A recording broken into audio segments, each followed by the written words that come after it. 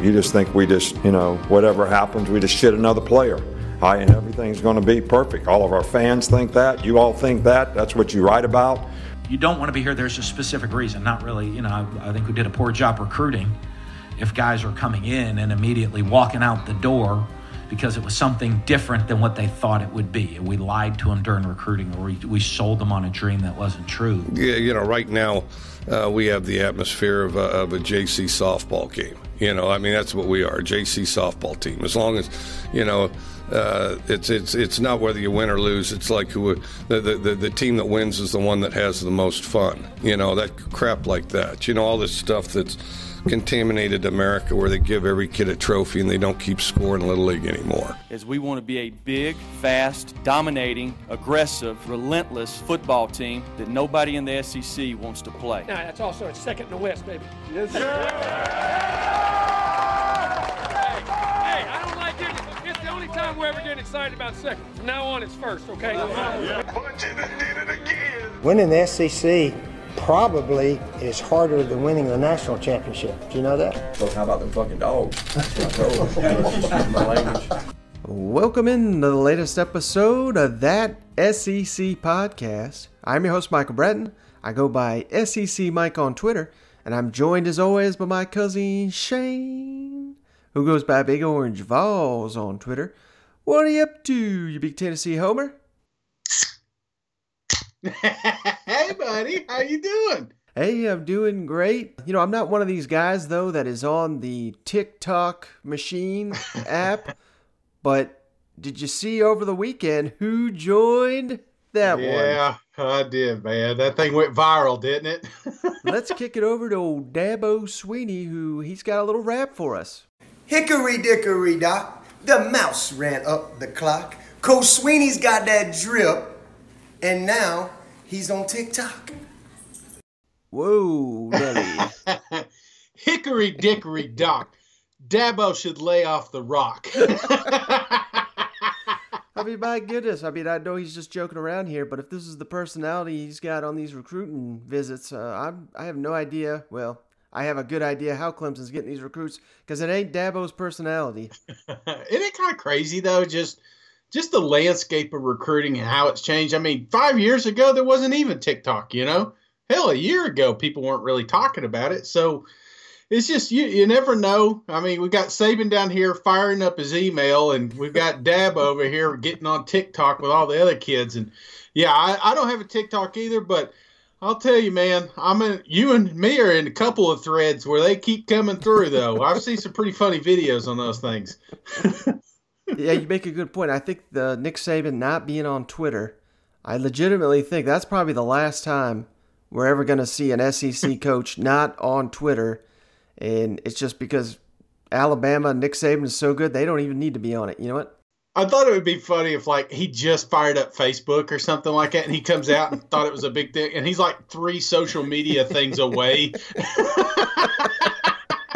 He's out there high-fiving everybody, got an email, and now they're on TikTok and doing FaceTime. So, yeah, that just shows you, man. These media cats, these recruiting, they got big rooms. I don't know if you've ever seen the behind the scenes of these recruiting websites or companies. Mm-hmm. I guess you'd call them companies, but they're part of the university. I'm telling you, man, they are on it, and they have to be watching every recruit, every player 24/7, and then they alert the coaches when something comes up. The social media teams at these universities, I'd love to do a tour. I bet it's unreal.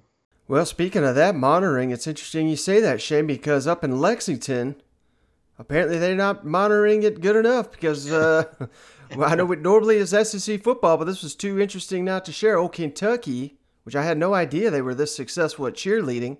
I didn't even know there was a national championship for cheerleading.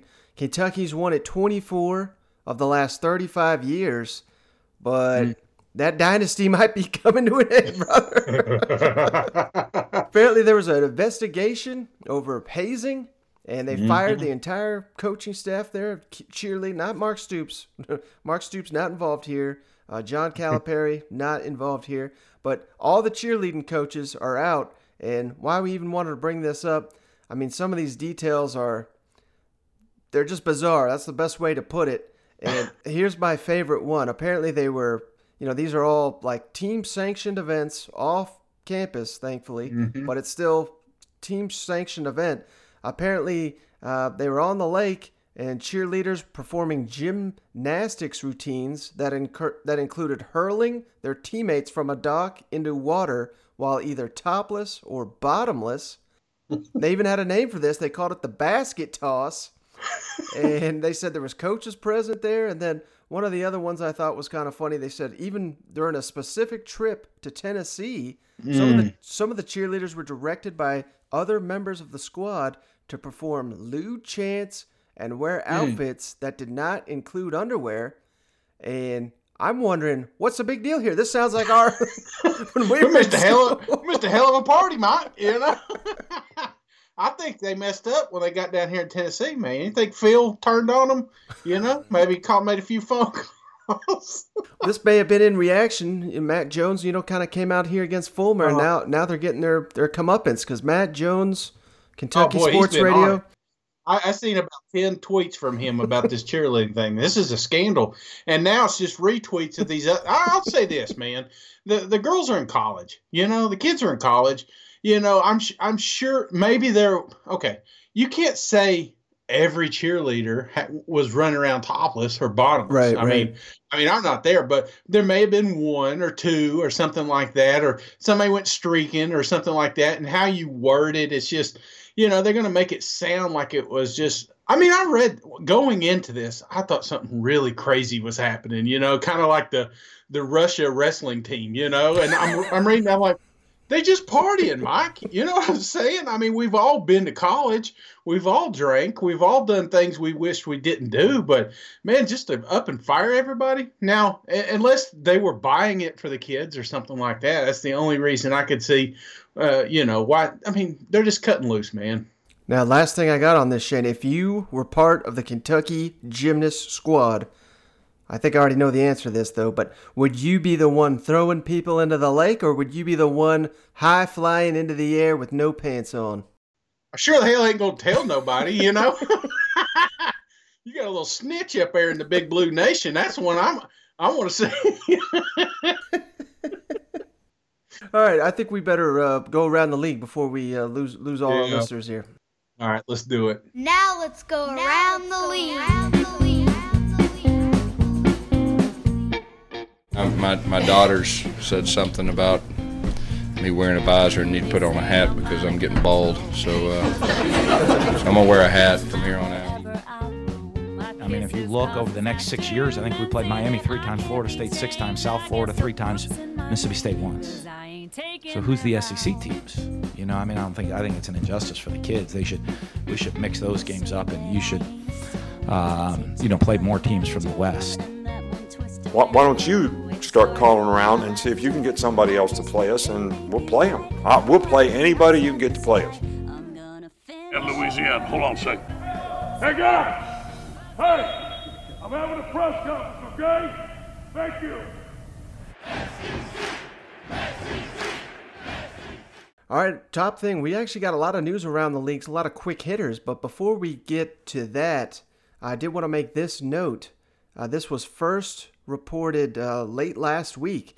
The SEC presidents and chancellors from all across the league, so all 14, they're going to get on a call here, and they're going to decide whether athletes can return to campus by June 1st or June 15th. Those are the 2 dates they're looking at, but that's right around the corner, and this is just outstanding news because obviously you can't have football if you don't have the players, training and on campus and getting into shape, and all these coaches have said the timeline for getting ready for the season is about 6 to 8 weeks, and if they return June 1st, they'll have plenty of time. Even if they return by June 15th, they're going to have plenty of time to hit that 6 to 8 week mark. So this is just the latest news that football is going to be played in the SEC. This is terrific news, and we won't know till the tail end of the week, whether it's June 1st or June 15th, but just really wanted to make that note, and it certainly sounds like the athletes are going to be coming to campus relatively soon.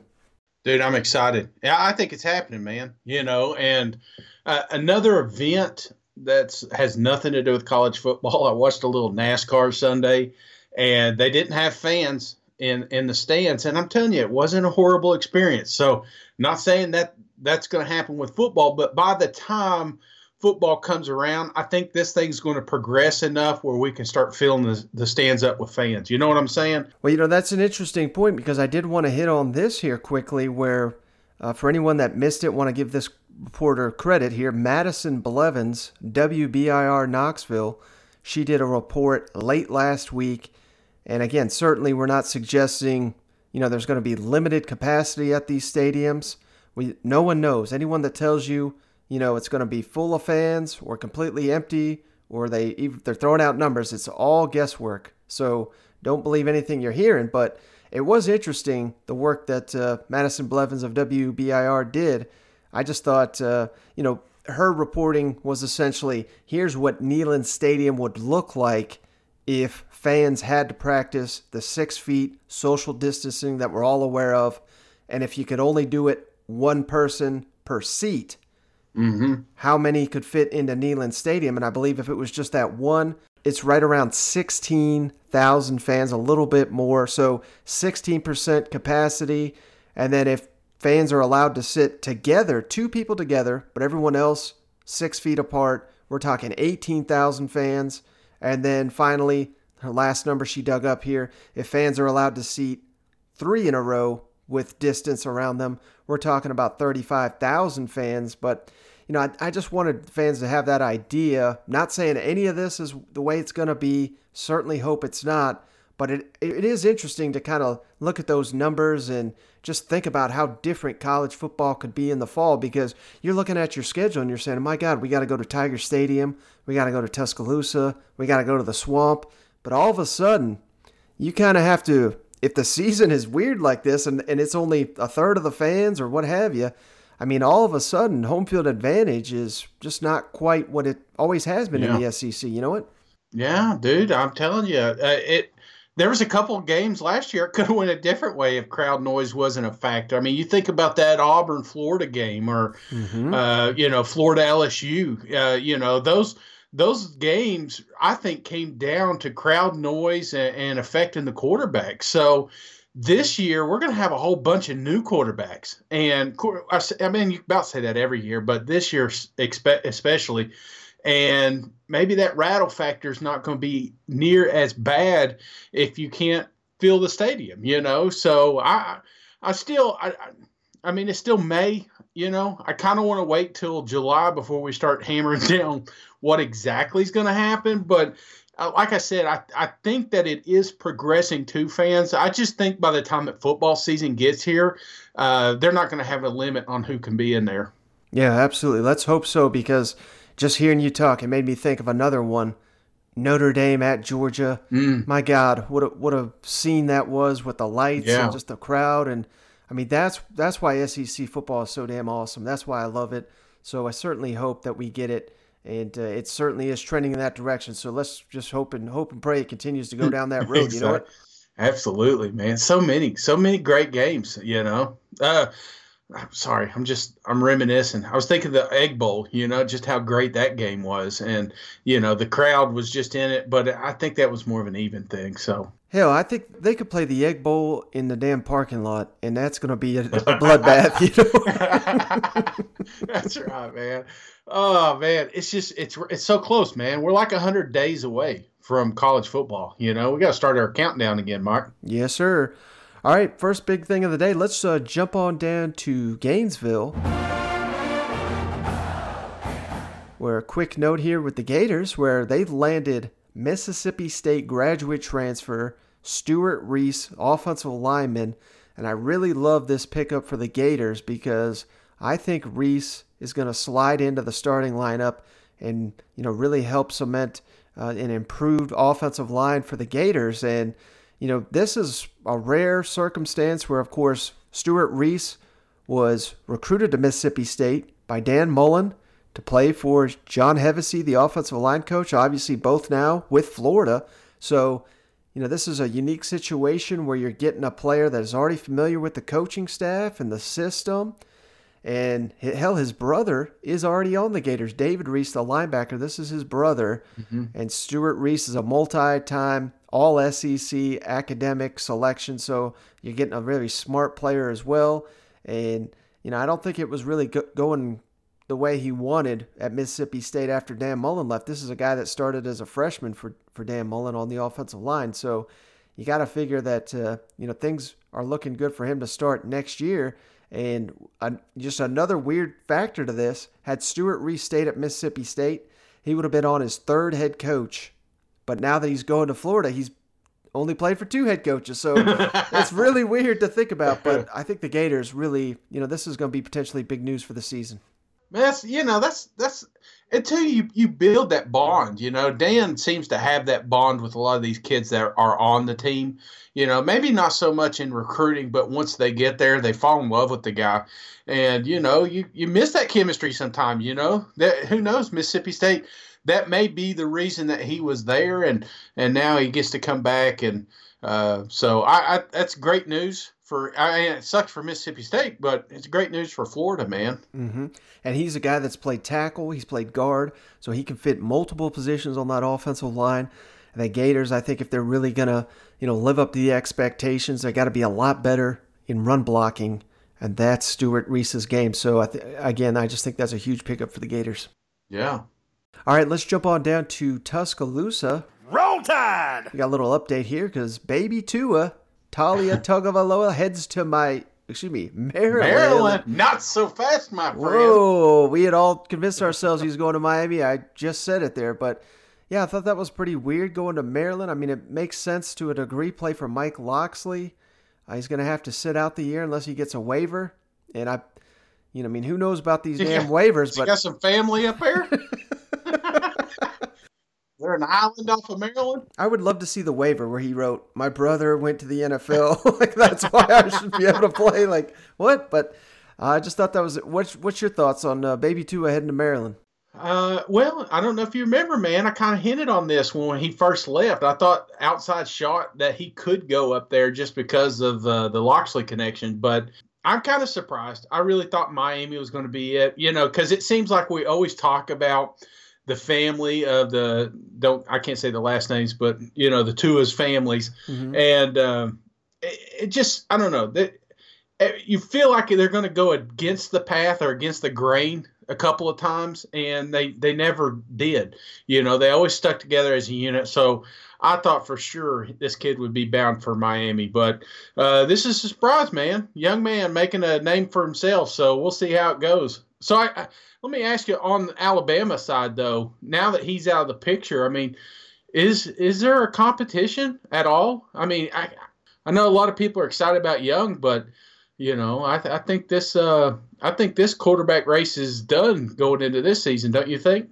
Yeah, because like you said, everyone's fired up to see what this Bryce Young can do, but no spring, potentially I don't want to say a shortened training camp, because I think it will be a normal training camp, but can you really cram the offense in your continuity with just the entire offense and just get going? So looks like it's, maybe this transfer says it more than anything, that this is going to be Mac Jones's team. But, yeah, 3 quarterbacks, that's enough to get through the season, but you're getting a little dicey there because you got Mac Jones, you got Bryce Young, and then you got Paul Tyson, the great-grandson of Bear Bryant.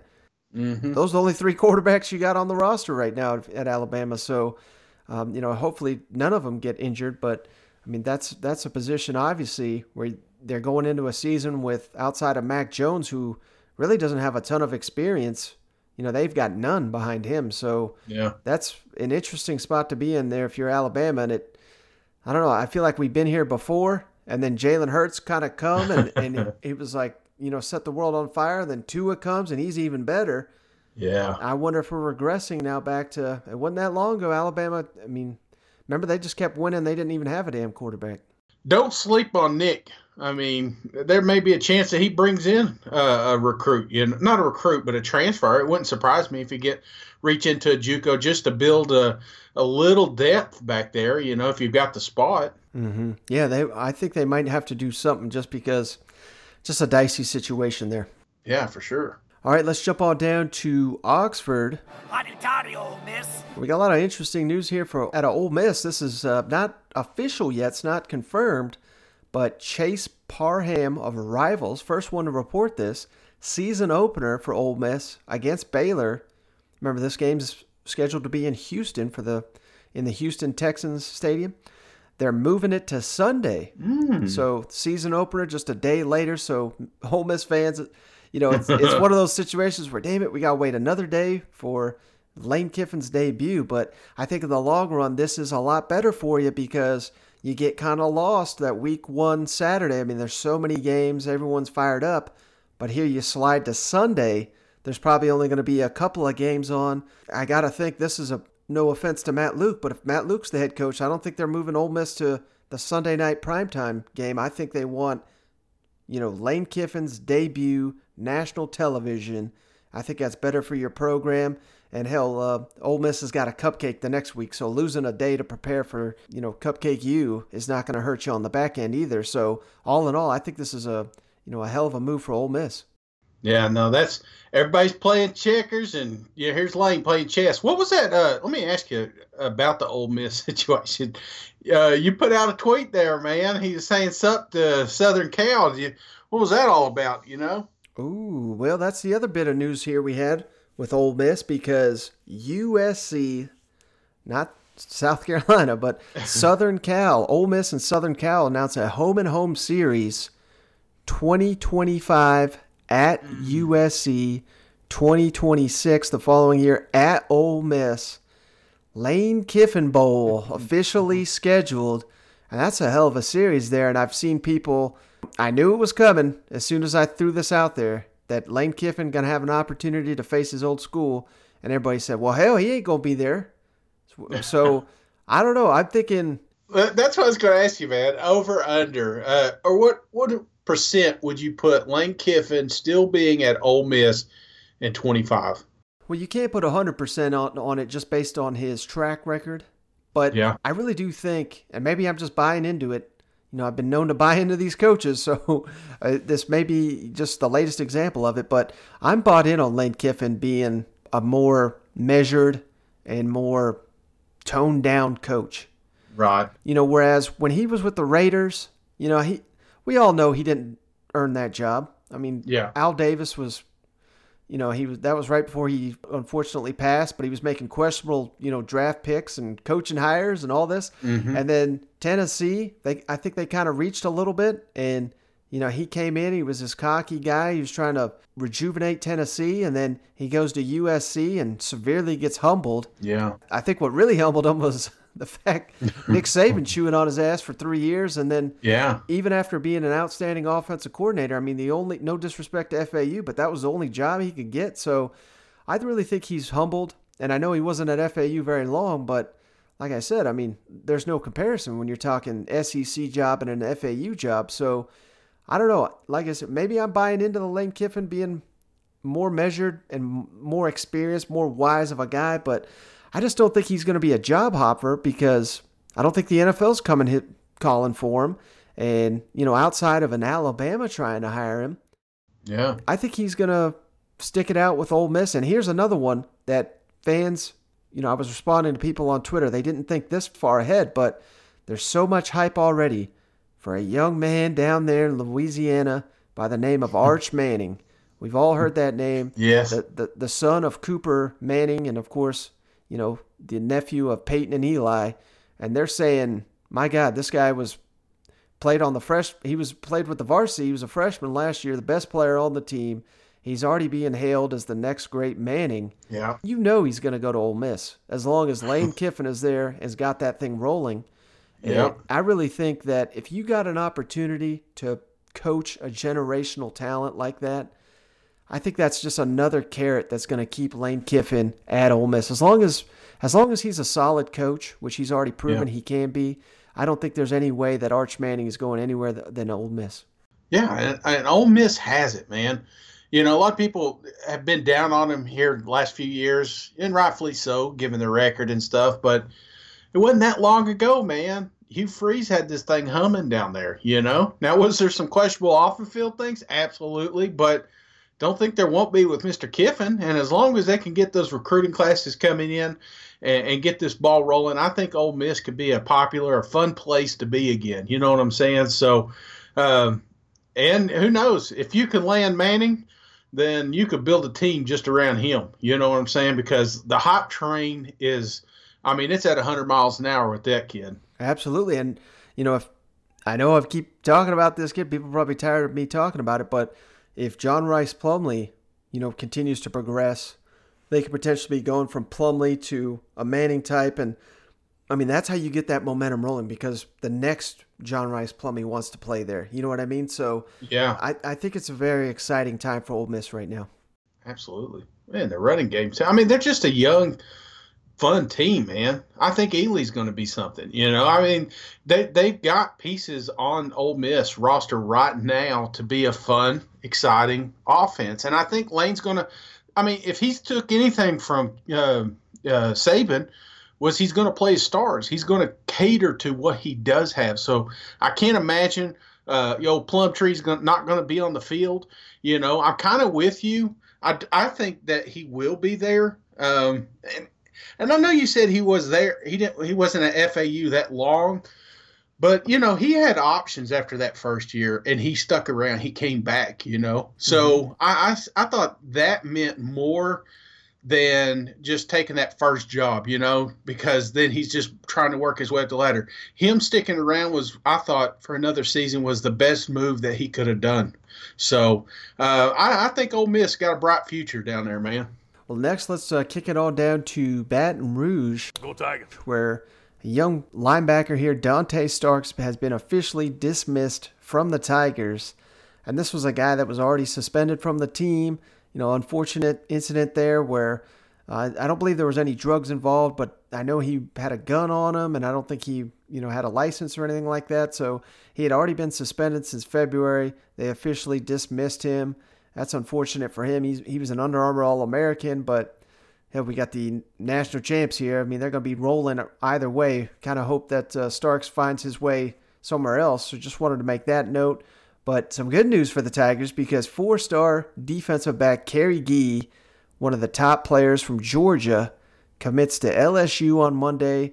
And who'd they beat out, Shane? They beat out Clemson. So this is the second time LSU's whooped Clemson in a couple of weeks here. So I just figured LSU fans would appreciate that. And all of a sudden, just with his commitment, LSU went from number 12 in the recruiting rankings to number 7.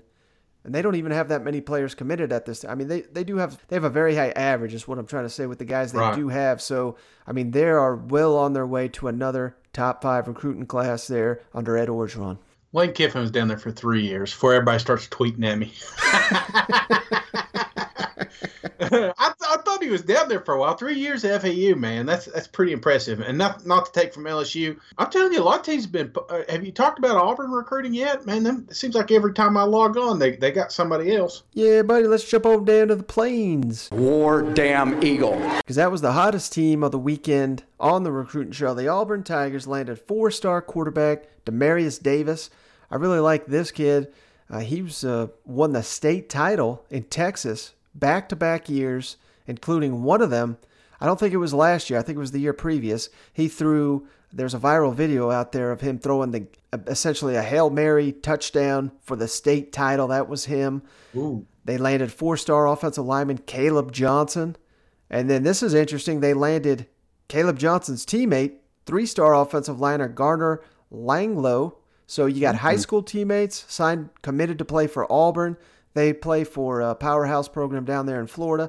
And then they got a 3-star athlete, plays defensive back and receiver, Travarius Dawson. Really, really fast guy. Don't know what he's going to play at the next level, but he's one of these kids where, Auburn's just seems to have a pipeline to Florida kids that are ridiculously fast. So Dawson's the next in that line. But all of a sudden, Auburn is jumping up the recruiting rankings, and they say they're not done. So, yeah, Gus Malzahn's got some momentum there on the Plains, and if you're an Auburn Tiger fan, that's all you can ask right now because, you get sick and tired of seeing these other teams do well in recruiting. It's time to catch back up, and that's what Auburn has done just over this weekend. That's right, man. Auburn always has a burner, Just everywhere. So I think a little more speed ain't going to be bad. I think quarterback's going to be awesome. I bet Coach Morris is pumped up and hope the kid likes to hunt. They can go out there and talk about what they're going to do this year. But, I'm excited about the Auburn situation. I'm always down on them.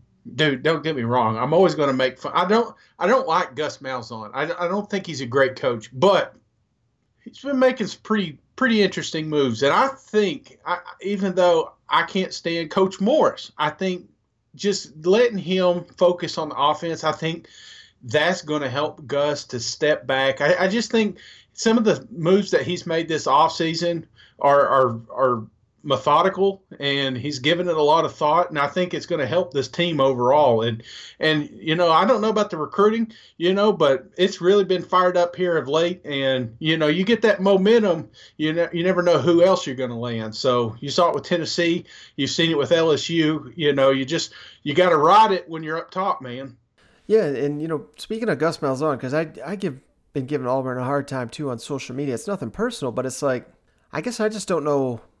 I can't figure the damn guy out. You know what I mean? Like, no one can handle Nick Saban as well as Gus Malzahn. And that's going to be his ultimate calling card as long as he continues to do that. He's going to have a job at Auburn, and he deserves one. But then you beat Alabama, and then you turn around and lose to Minnesota in the bowl game. I mean, it's like, but that's coaching. You know what I mean? You got NFL players all over your damn roster, and you're losing to Butch Jones' Big Ten version. You know what I mean? And I just, like I said, he's a hard guy to figure out. And it seems like when you think they're going to win the SEC, they don't make a bowl game. When you don't think they're going to make a bowl game, they win the SEC. So I don't know. That roller coaster's got to get a little bit more consistent for me. But hey, there's a good chance he shuts me up and proves me wrong, because there's plenty of talent on that roster. If they have a bad season next year, it's not going to be from a lack of talent. It's going to be from poor coaching. All right, final team to hit on here. Let's jump on down to Rocky Top. Balls are back. Before long, we'll be taking a bite out of everybody we plays as. Where Tennessee landed yet another commit here. 3-star tight end Miles Campbell, number 2 tight end from the state of Georgia. Really intriguing prospect here. He's really, really fast, really big. And this kind of fits the mold of what they're looking at here at the tight end position under Jim Chaney. And why I really wanted to talk about this, because now Tennessee, believe it or not, I tweeted this out, 5 of the top 6 recruiters in the SEC, according to 24/7 Sports, they do their individual recruiter rankings. 5 of the top 6 right now in the SEC are Tennessee coaches.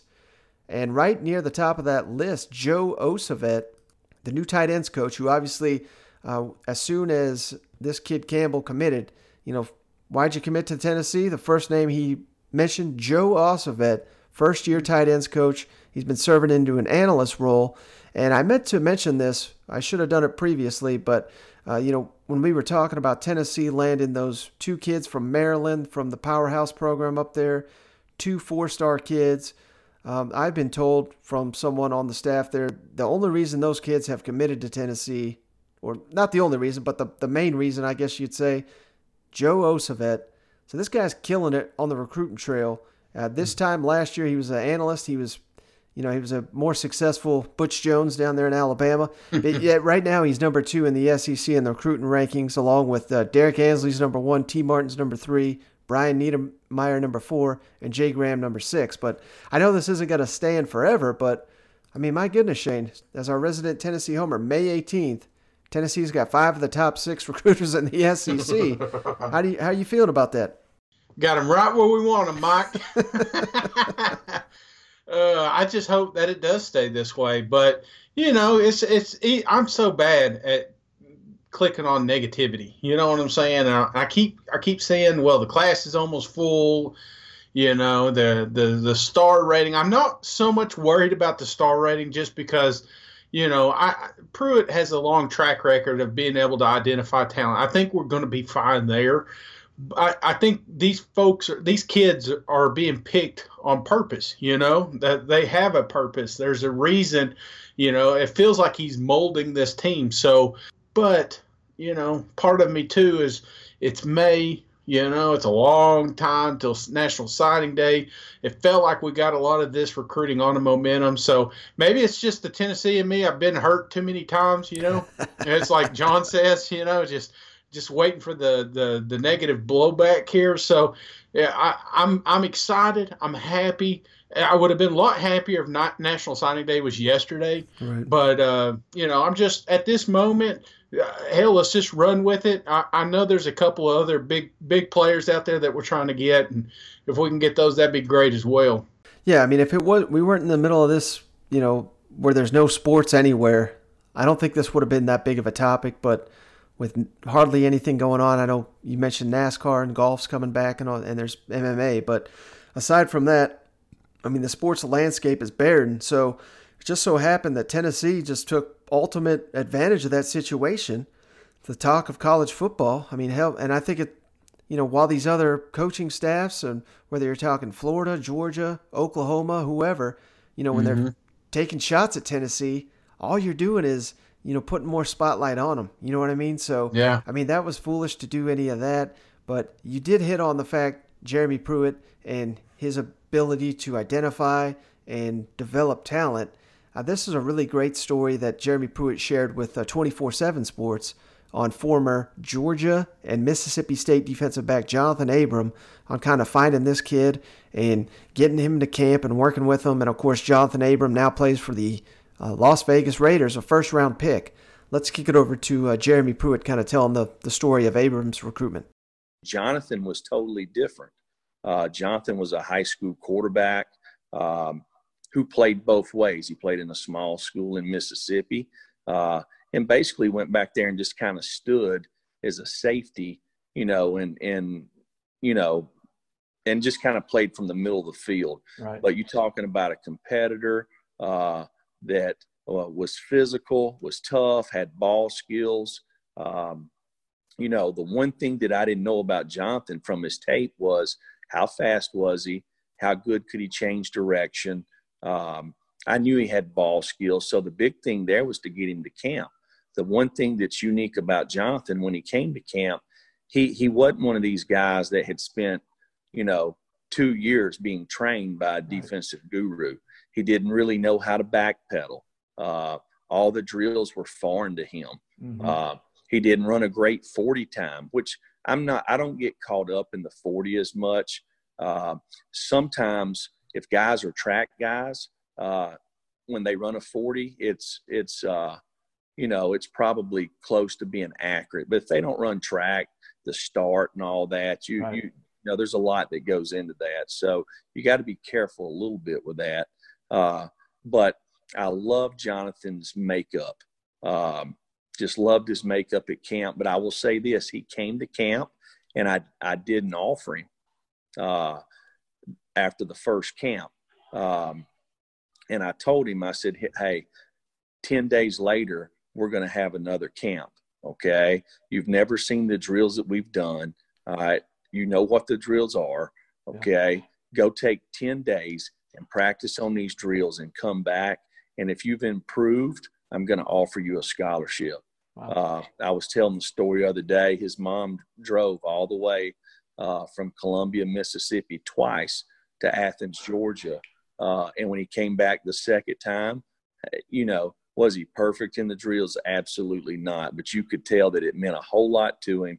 And you could see that he had the potential to be a really good player. All right. If that wasn't good enough, Shane, one of Tennessee's commits here, Kamar Wilcoxon, the guy that's been tweeting up the storm and leading the charge for Tennessee's recruiting class, he responded to this video and said, Jeremy Pruitt's told me this story word for word. This is why I want to play for the guy. I mean, he just tells you like it is. There's nothing, fake about him. And, I think little stories like this, you kind of see why Tennessee's having so much success because the coach is so upfront and he tells these kids, I may like A, B, and C, but X, Y, and Z, you really need to work on that. So to come to this campus, you got to work on those things, work on them, and I'll give you that opportunity. And you see the strong track record he's had with all these kids. And, I mean, I just think that's the biggest piece of the puzzle right now for Tennessee. It's crazy how sports have changed, man. I mean, high school, like half of us were really focused on the sport, building, getting better. It's a job type thing, but I'd say maybe 10%, man, and those 10% got to go to the next level. Now, when you get to college, it becomes a machine, and, that focus, you have to stay. There's a clip that's floating around. Did you see that one of Eli Manning talking to Lane Kiffin? I think a pro mindset is really what you're going through right now. When you're in the NFL, once the season ends, you're not allowed to have contact with any coaches until April. I mean, there's 3 months there where you are alone, and you can email the strength coach and get a workout, but you're required to kind of do things on your own, and you're required to work out on your own. You're required to eat right, to handle your lifestyle, what you're doing, when you wake up till you go to sleep, and how you're spending your time, and are you using it wisely? And what you see over the years is that the people who are doing the right things, that don't take 6 weeks off before they start working out, but kind of just stay in shape, and then pick up the training as they go. The people that eat right throughout the whole time, the people that aren't jetting off every weekend and going to every party and attending every possible event. Those are the guys that last in the NFL. They get it. They get that. It's what you put into it. It's your commitment. It's your determination. It's your desire, and all those things together. And as you can see, here's Eli Manning. Guy's been in NFL forever, and I love what he says. It's like you can't turn it off. Maybe that Abrams conversation that Pruitt had with him was the light. Like so far, like talent has got me this far, but it's not got me far enough. I still have to work. You know what I'm saying? When you get to that next level, some folks, I think some of these kids, some of these 4 or 5 stars that just been, getting offers flown around the country and stuff, they take their foot off the gas. And if they do, that may be the difference in starting and not starting. That may be the difference in a first round or a 5th round, And I think I'm not saying Pruitt gave him the fire, but he told him what to do. Abram goes and works on it, comes back, gets the scholarship. Now, he didn't go to Georgia. He ended up going to Mississippi State, but he killed it over there. First round pick, you know what I'm saying? Mm-hmm. Knock on wood if you're with me with the Raiders, So, I mean, he put it, and that's what I like is some – I don't know. I don't know where I'm going with this, but I like that you said that, because if you look across, obviously, the SEC, I mean, they dominate in recruiting. They dominate in exposure. And, a lot of these, everybody does it. You get fired up about landing the 5-star kid or, elite quarterback. But if you don't come in, this league will expose you, and they'll do it immediately. You know what I mean? So it's these coaches not only have to find, obviously, the best players, but they've got to find the players that it's got to be impossible nearly to tell which high schoolers, not which ones can play, but which ones are going to have that drive and that focus. And, everybody wants to play in the NFL, but they got to find out which guys are willing to put in the work to get there. Yeah. And I think being upfront with them and telling them what they got to do, that way, once they arrive to campus, it's not like, well, my God, you were, telling me how great college was, and now I got to put in all this work. You've got to get those conversations out of the way early, so that when they come to campus and you're breaking them down and they're 5th on the depth chart, and they realize they got to do X, Y, and Z just to get into second string. You know what I mean? So, I mean, it's all part of it, and I think that's why we were talking Tennessee here, but it could go for any of these staffs. The ones that know how to evaluate and develop talent, maybe you don't always have to look at the star rankings of their recruiting, because your coaches are out there getting the ones that can play and the ones they know will put in the work. Because, some schools, let's use Tennessee again as an example. Under Butch Jones, they're landing 4 and 5-star kids, but they're not doing shit with them. Whereas Nick Saban and Kirby Smart, they could take a 3-star kid, and by the end of his career, he's basically a 5-star on the field. You know what I mean? So that's what it's all about. That's what you're still seeing from Pruitt, I think. Yeah. I mean, Jonathan Abram, DeAndre Baker, these are 3-star kids. And I think he identified, and that tough love, I think, is what makes him different than a lot of coaches. Like, let's just stay with that, Butch Jones. I think Butch Jones would have went out there, saw the kid, said, yeah, he's fast, we'll take him, 3-star. I think he'll be a great asset on the team. And that's, I think, why his players never developed as well as some of these other coaches, just because sometimes you've got to be the bad guy. You got to tell them, hey, man, you're given 80%, man. If you want to make it in this league, it's got to be 110%, So I don't know. I'm just putting pieces together. Other good examples of that, because I want to hit up the other teams, Jimbo Fisher, Mike Leach, Dan Mullen with quarterbacks too. You know what I mean? So, And that's why they're so damn successful, because that's the toughest position to evaluate and develop. Yet those guys consistently, year in and year out, do it, whereas hardly few others can. So, I mean, it goes for across the league, but it's an important part. And, man, we're just spieling here, but there's nothing else to talk about. That's right. But I think that's all we got on this one, unless you got anything before we hop off here. No, man. I'll be a lot more excited when we finally do have some serious content, when we get a little closer. I love getting these little crumbs of good news, and it feels like we're moving in the right direction. It feels like this is, because once this thing gets rolling, it's like a train, buddy. Once this thing gets going, they're not going to be able to stop it and shut it down. I don't think so. So it's slowly moving, and we're itching there. But I think that we're going to have college football, and I don't know. I don't know where you dig up this content, but I love it. I'm really excited because this is going to be coming. When football comes back and there's media days and there's, interviews and stuff, you used to be able to hold a mic or a recorder in front of a guy's face. But this year we're going to have to do, for anyone that knows what a boom is, you ever watch those TV and movies, behind the scenes where a guy's holding a pole and he's got the, that's what we're talking about, because we're going to have to be 5-6 feet away holding a microphone. But man, if that's the way we got to do it, that's the way we got to do it, and I'll take it that way. But man, I just can't wait for it. Yeah, for sure, man. That's like our buddy there at Pick Six Preview. He put up that video of Run DMC, and dude, I watched that video like 15 times. I could not believe how fast Darren McFadden was. He just had another gear against LSU, and I ended up watching that damn game. That's how bad what it called. I kept watching and watching. I'm like, well, who won this game? So next thing you know, I'm on YouTube finding it and watching it start to finish. So I'm ready for college football, man.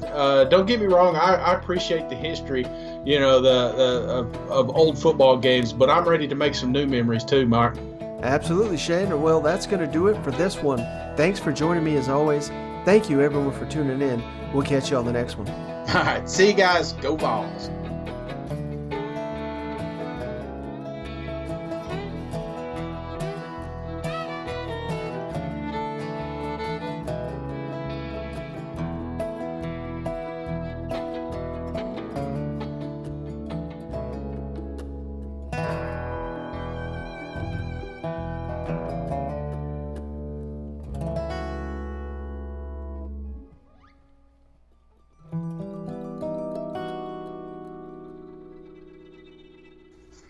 All right. Sorry about that.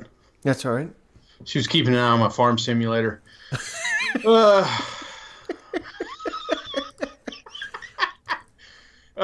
was I? You were talking about fans in the stands, and then... Yeah, sorry. The harvester got full, and wheat and everything. So anyway, Mike. Yeah. No, I mean, don't cut. Shit, Mike. Let me try that again. Don't sleep on Nick either. I mean, it wouldn't be. Fuck, Shane. Drink you another, you alcoholic. All right, let's try it again, Mike.